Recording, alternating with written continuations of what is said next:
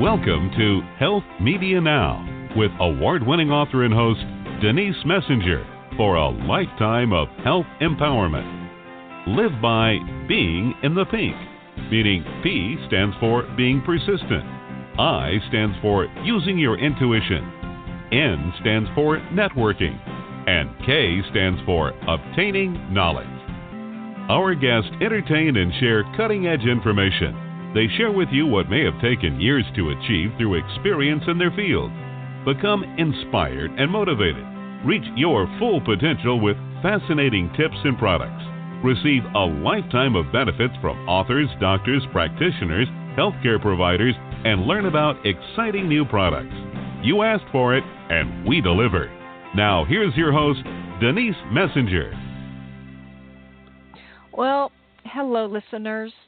Today is a holiday here in the United States. It is the 4th of July, and there's going to be a lot of fireworks happening later this evening. But in the meantime, we have a great guest on our show. In fact, he has been on our show in the past, and he's a fabulous guest. His name is John Vaspasian, and he is the author of 9 books. So some of these books are just phenomenal in the research that he's conducted in order to present his topics. So let's bring him onto our show now. Hi, John. Hi, Lisa. Thanks for having me on, and happy 4th of July. Oh, thank you. I understand that you've just come out with another new book. Why don't you talk to our listeners about it? Yeah, the title is Sequentiality.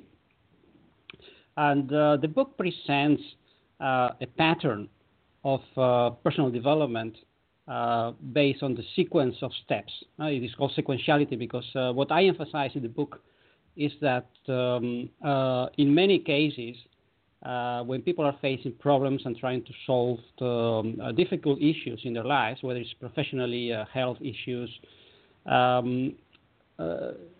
sometimes it's better to focus on finding the right sequence of steps than to place too much emphasis on psychological aspects. And what I have done in the book is to research dozens of biographies, different countries, different periods of history, and to come up with patterns of sequence of steps that people have used very successfully to overcome extremely difficult problems in their lives, sometimes critical situations, and trying to get through those problems without getting overly emotional. The book is based on, I would say, an objective approach to personal development, to solving problems. And I can give you a lot of examples during the next half an hour.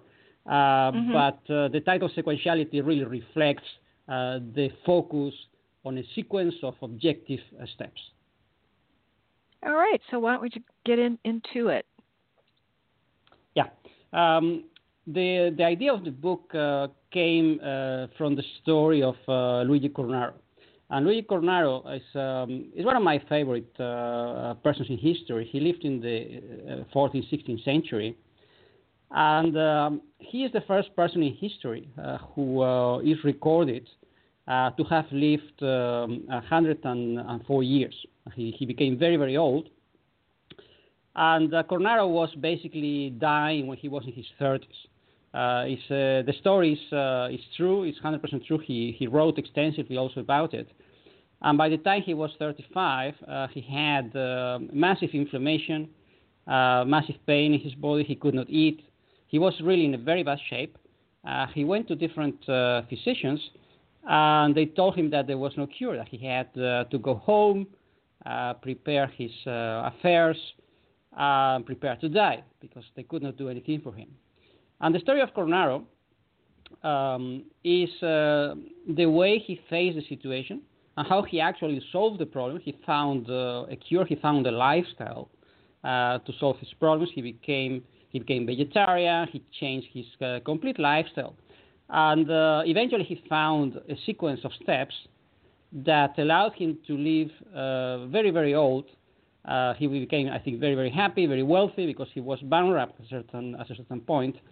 And the point of the story is that Cornaro never started out in his life to become very, very old. He did it only when he was against the wall. He was basically terminally sick, and it was only at that point that he started to seek for a solution.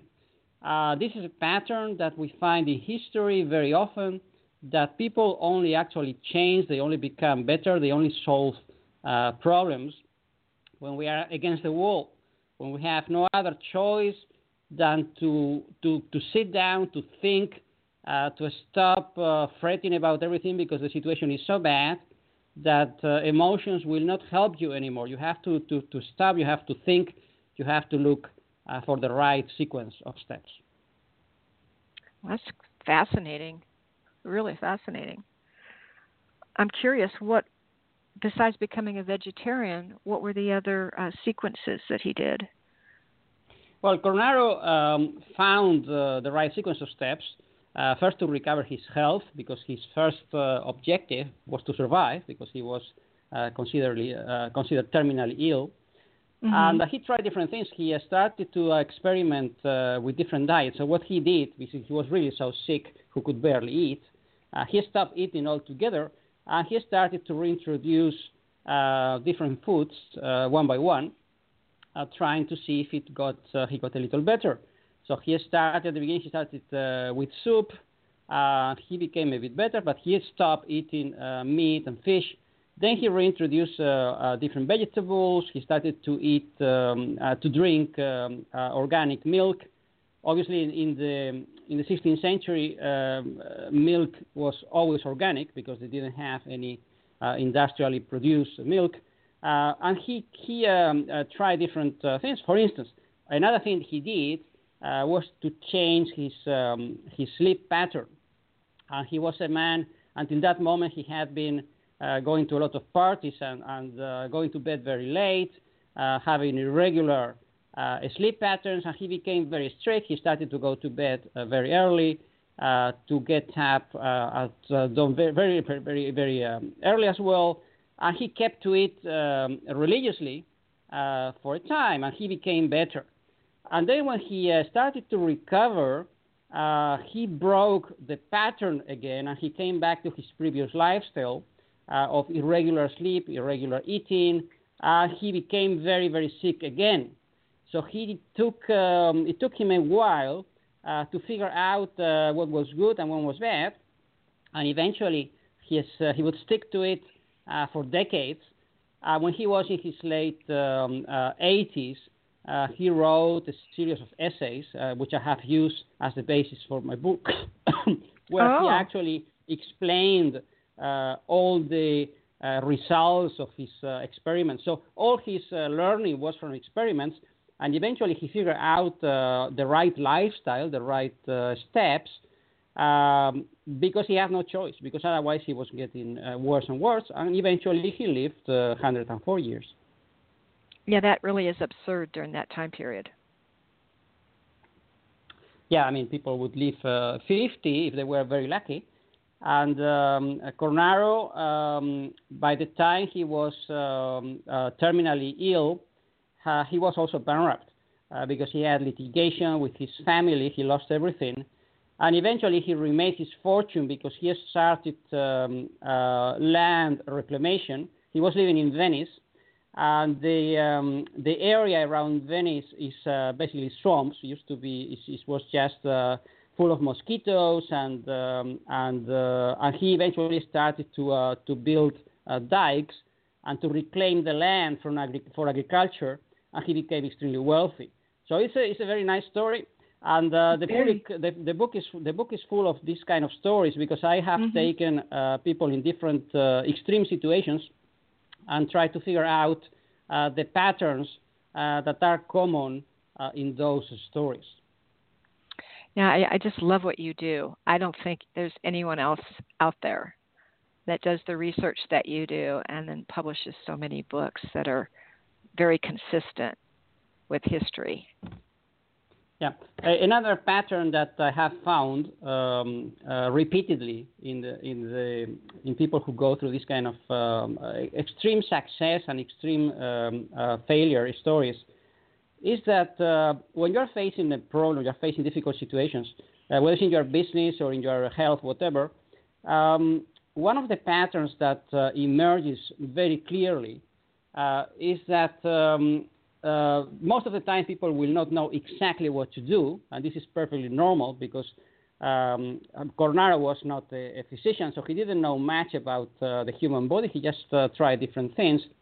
One of the patterns that emerges is that all the solutions and all the steps for advancement, they are based on building assets, building some kind of assets. It could be intellectual assets, could be a social network, could be improving your health, improving your lifestyle. You build some kind of assets. And sometimes people do that unconsciously because they just don't know what to do, so they start to go in a certain direction. Sometimes they do it say by intuition, because they get advice from friends. But when you look at the story from a perspective of a century or several centuries, you see the pattern very clearly. And let me just give you another example. Look, one of the big universities in Europe is the University of Berlin. And the University of Berlin in Germany is named after Humboldt. Alexander von Humboldt was a great explorer in the early 19th century. And Humboldt, he had the kind of life story that many people would feel identified with, because Humboldt went to university, he got a degree in geology, and he wanted to explore the world, he wanted to have a life of adventure, he wanted to start his own company. But eventually, after trying different things, the only thing he could get was a very boring job. And he got a job as a mine inspector. He was doing inspection of mining companies in Germany, and he found it extremely boring. He didn't like it. He went to his job every day reluctantly, and he never really got a break for years. He continued to learn a lot, but eventually when his mother died, his mother passed away, he left in a little bit of money. It was not really much. It was like the value of a house. Today you could inherit a house from your parents. And then Humboldt made a very interesting choice, because when most people get an inheritance nowadays, you get, say you get $100,000 or $200,000, many people would get this kind of amount from their parents. They would just use the money to improve their lifestyle. They would buy a larger house, a new car, and they would just continue to do what they were doing. And Humboldt, he made a radical change, because he took this amount of money and he quit his job, and he started to look for funding. Like today you would go to a venture capital company. He started to look for funding to start an exploration venture in South America. And in the 19th century, this was super difficult. Very few people had been in South America, and let alone in 15 countries. Humboldt wanted to explore South America from Mexico to Argentina to find new resources. He went to Spain to talk to the king, and he was rejected. He went to Belgium, he was rejected. He went to France to talk to Napoleon, and he was rejected. He talked to different companies in Germany, and he was rejected all over the place. He spent 50% of his savings trying to find a sponsor. And eventually, after 1.5 years of misery, he decided to do it on his own. So he put his money in escrow. He found a partner, and they went to South America, and they literally walked from Mexico to Argentina. It took them almost 2 years. And they took notes, they made drawings, they talked to people, and they made their own expedition. It was very modest because they didn't have a lot of resources, but they went there And when Humboldt returned to Europe, he took his thousands of notes. He published himself, because he published his own books. He published 8 volumes of notes, and he became almost overnight super famous. He was the only European explorer who had been in South America, and from that it was history. He became super famous. He started to get very important assignments. He got an assignment from the Emperor of Russia to explore Siberia, and he became very old, very wealthy, and very happy. And the story of Humboldt is not unique. It was a guy who transformed some savings into a different kind of assets. He got to South America, and he used his notes to create those books that became his assets. And from those assets, he built a career. So Humboldt did not know exactly what to do when he started out his adventure, but eventually he came up with the right sequence of steps, because he built assets all the way. He built knowledge, he took notes, eventually he produced those 8 books, and he became very famous. And this is an important pattern you find in history.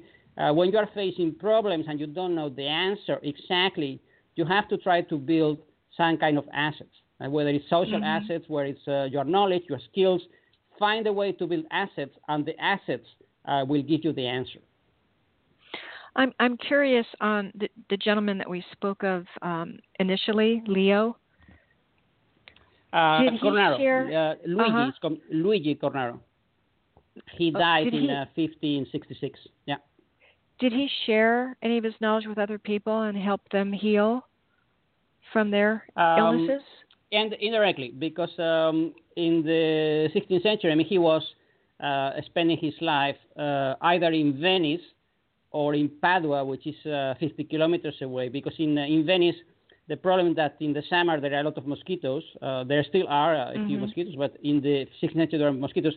And he would go to his summer house inland. But he wrote extensively about it. He had his notes published. And eventually, in the next century, in the 17th century, the notes and the writings were circulating around Europe. So he helped a lot of people through his writings, but he was not practicing as a healer. Ah, interesting. Well, he was already 80 when he wrote his story, and he spent his life working in his agricultural business. So he could not do both. Yeah, it makes sense. Well, his agricultural business helped a lot of people. In a way, it was, yeah. He probably fed a lot of people. Fascinating. How many stories do you have in your book? The book has about 30 different stories. That's a lot. Some of them are about people, some of them are events. I try to find stories from different centuries and different countries because, when people read the book in Japan and they say, okay, all the stories are about Venice, they don't find it so interesting. But I would say most of the stories, they are European and American. If I just may something else, one of the patterns you also find consistently is that human beings, we are very, very weak. We become very weak psychologically when we have to deal with extreme confusion.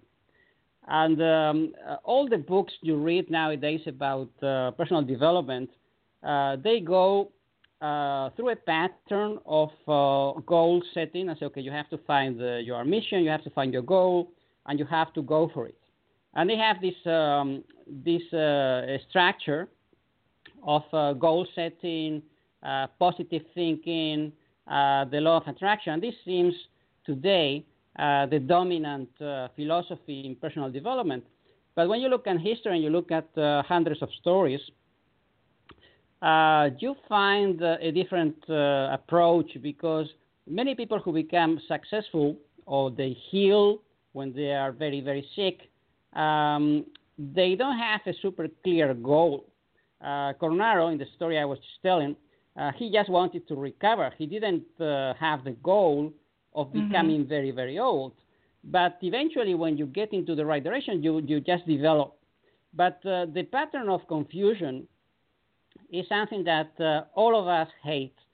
We become extremely irritated, extremely annoyed, stressed when we face situations that they go beyond our knowledge. And we don't know the answer, we don't know the timing, we don't know the steps, and we become extremely anxious. And let me just give you an example. Look, there is a famous movie from the 1940s, Casablanca, with Humphrey Bogart and Ingrid Bergman. I think most people have watched this movie. And the movie is super convincing because, and this is something that most people will not know, the movie was shot in sequence. And I found it very interesting because the book is titled Sequentiality. But the movie was shot in sequence. We don't do this anymore in the 21st century because it's very expensive. You have to keep all the actors together during the whole movie. Nowadays, people would shoot bits and pieces, and then they put the movie together. But they don't want to keep the main actors hanging around for weeks. But in the 1940s, that was the way it was done. So when they shot Casablanca, the actors would start on page 1 of the script, and then they go through the script until the end.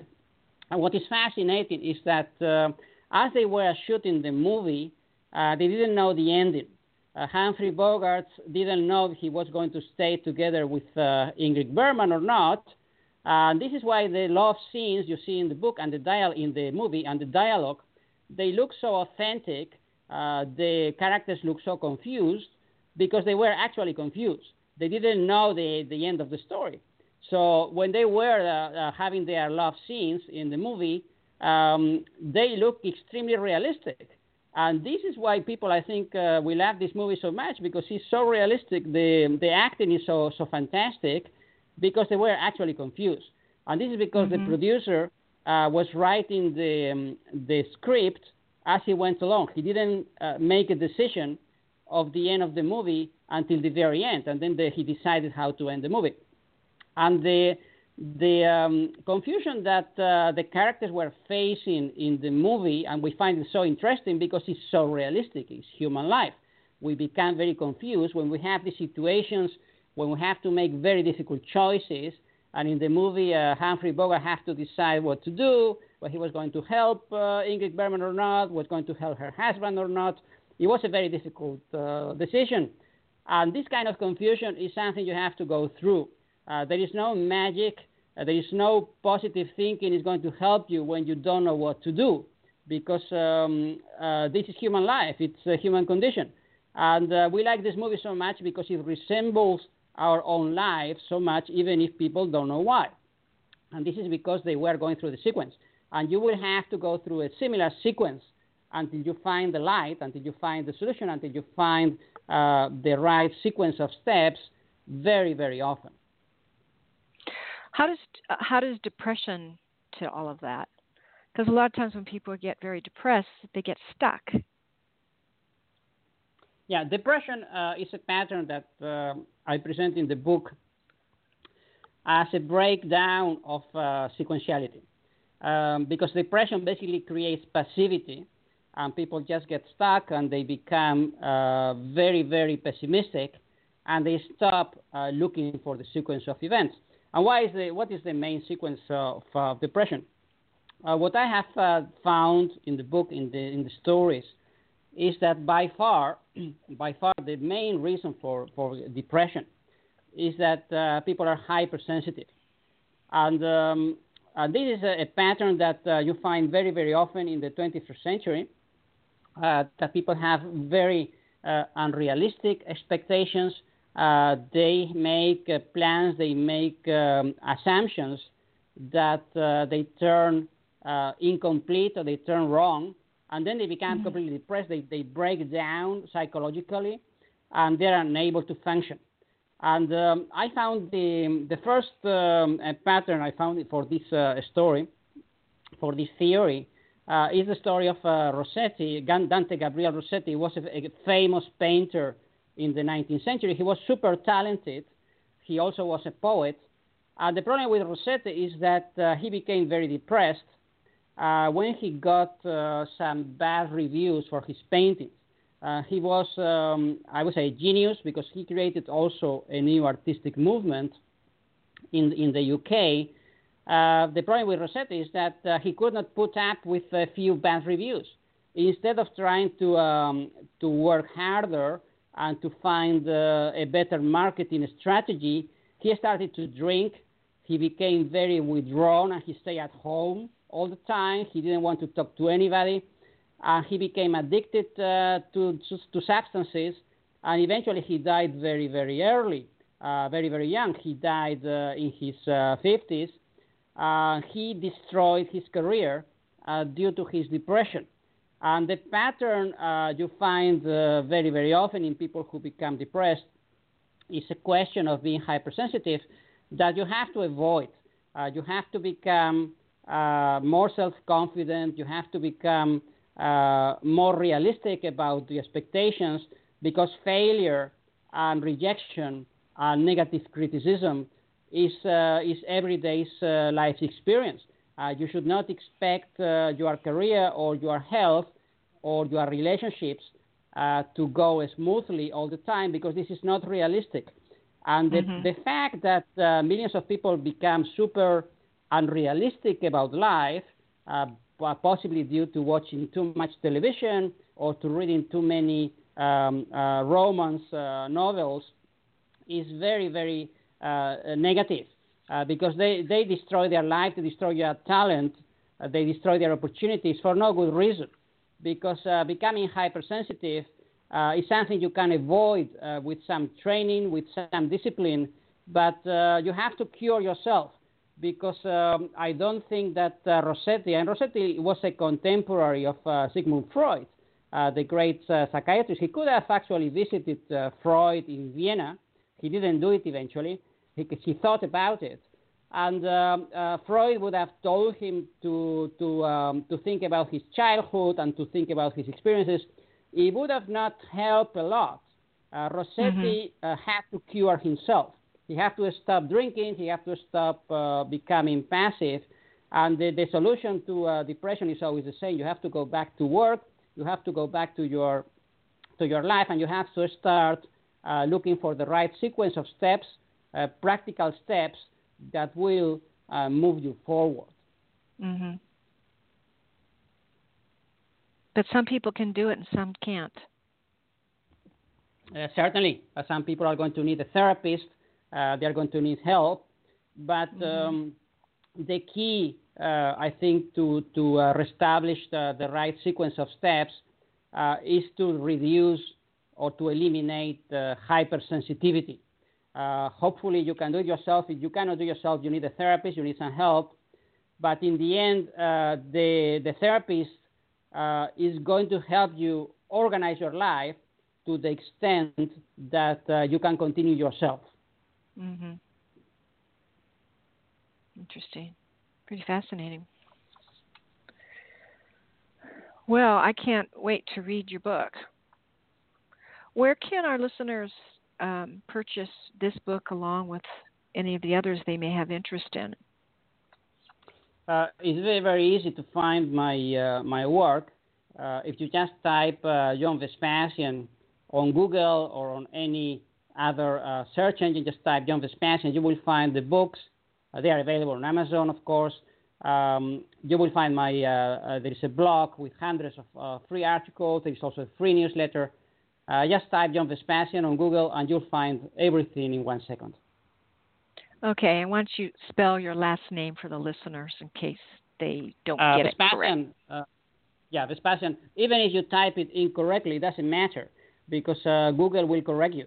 It's such an unusual name that, it's true. I mean, people would write anything and then the Google will just show you the right right spelling. Vespasian starts with Vespa, like the famous Italian motorcycle. So it's Vespasian. It's very, very easy. Yeah, so it's V as in Victor, A, S as in Sam, P as in Paul, A, S as in Sam, I, A, N as in Nancy. Yeah, perfect. Well, it's been great having you on. Again, I learned a lot, and I, for one, will definitely be ordering your book and reading it because I'm fascinated with history, number one, and number two, the fact that you went through and came up with, like 30 examples of what people overcame in their lives to become successful is of great interest to a lot of us. Okay, many thanks for having me on, and I wish you a continued success on your show. Thank you so much, John. Take care. Bye. Bye-bye. Well, that wraps up our show for today. Please join us again next Wednesday. We'll have another great show for you. Meantime, happy 4th of July. Bye-bye. We celebrate our listeners worldwide and invite you to contact Denise at www.healthmedianow.com with any questions you may have, and follow her on Twitter at HealthMediaNow and Facebook at HealthMediaNow. For those interested in an advertising campaign on her show, contact Lisa at KnowledgeWorksPub.com. Be sure to visit GotCancerNowWhat.com for information on Denise Messenger's award-winning book, Got Cancer? Now What?